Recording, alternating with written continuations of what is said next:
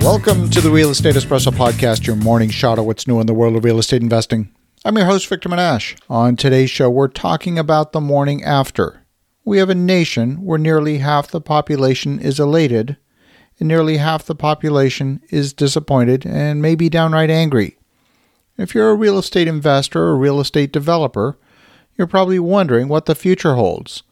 You're wondering if Joe Biden will make good on his election promise to increase taxes on business, and whether he'll make good on his promise to eliminate the capital gains tax deferral that's been available in the U.S. under Section 1031 of the tax code. You might be wondering if the push to improve energy efficiency of housing will bring new incentives to build new housing to replace some of the nation's oldest and least efficient buildings. If you're happy or if you're saddened by the outcome of the election, then both those reactions are linked to your hopes and expectations. I said your hopes and expectations. Those hopes and expectations have only one origin, and they're the product of your own mind. Neither candidate can influence the election at this stage. It's simply a matter of counting. The election, the outcome, is a reality.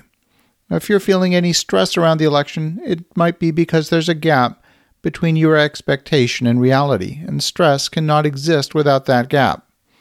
When that gap exists, most people feel pressure to close the gap.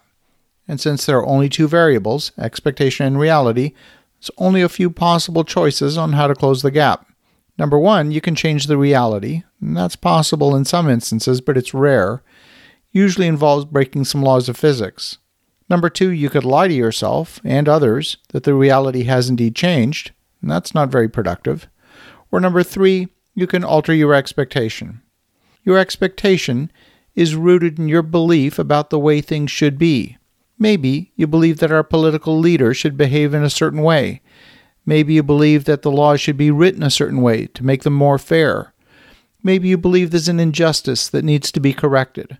Some people are so wrapped up in their belief about the way things should be that when the reality doesn't match, something's wrong. We're here in the middle of November. The weather in my hometown was sunny this past weekend, and the temperatures were in the 70s Fahrenheit, or about 20 degrees centigrade. Earlier in the week, it was snowing. I heard some people in the neighborhood say how it was too hot this past weekend, or it was too cold earlier in the week. Do you realize how silly those statements are? Does Mother Nature care what you think about the weather? Are you going to tell Mother Nature that you're right and somehow she's got it wrong? All of those statements about the way the weather should be are grounded in a belief that originates in the human mind. There's no such thing as good weather or bad weather. There's only weather. The term good weather is rooted in your expectation, has nothing to do with the weather. Now, maybe you don't like the current government policy about the handling of the pandemic. Maybe you think the government's being too invasive in our society and our economy while trying to limit the spread of the disease. Maybe you think they're not being proactive enough. The social distancing restrictions and policies around wearing a mask are a little bit like the weather. You might wish it wasn't raining, or you might wish there was no moratorium on evictions. Sometimes, if you're not happy with the weather, you can wait a bit and the weather might change. You might say it's raining today, so I'll wait for a sunny day before going to the beach. That strategy is called wait and see. But sometimes you could be waiting for a long time. If you're waiting to go to the beach in November, you might be waiting another 7 or 8 months. See, my good friend Robert Helms has a great quote. He says, "Think and act is better than wait and see." It's so profound. Think and act is better than wait and see. And if you apply that thinking about going to the beach, then you might board a flight to a Caribbean island and go to the beach right away. We have a number of things around the election that are just like the weather. You can wish them to be different, but they're not. We just had 4 years with a Republican in the White House. We're about to have 4 years with a Democrat in the White House. We had 4 years of legislative gridlock in the U.S. federal government, and we're likely to have 4 more years of legislative gridlock in the U.S. government. Some policies might change in the next 4 years. Some could be to our advantage. Others might be a setback in our business. But they're all part of the reality. They're neither good nor bad. They're simply the reality. There was no good election outcome, no bad election outcome, only an election outcome. The election outcome is the result of counting all the legal ballots submitted during the election.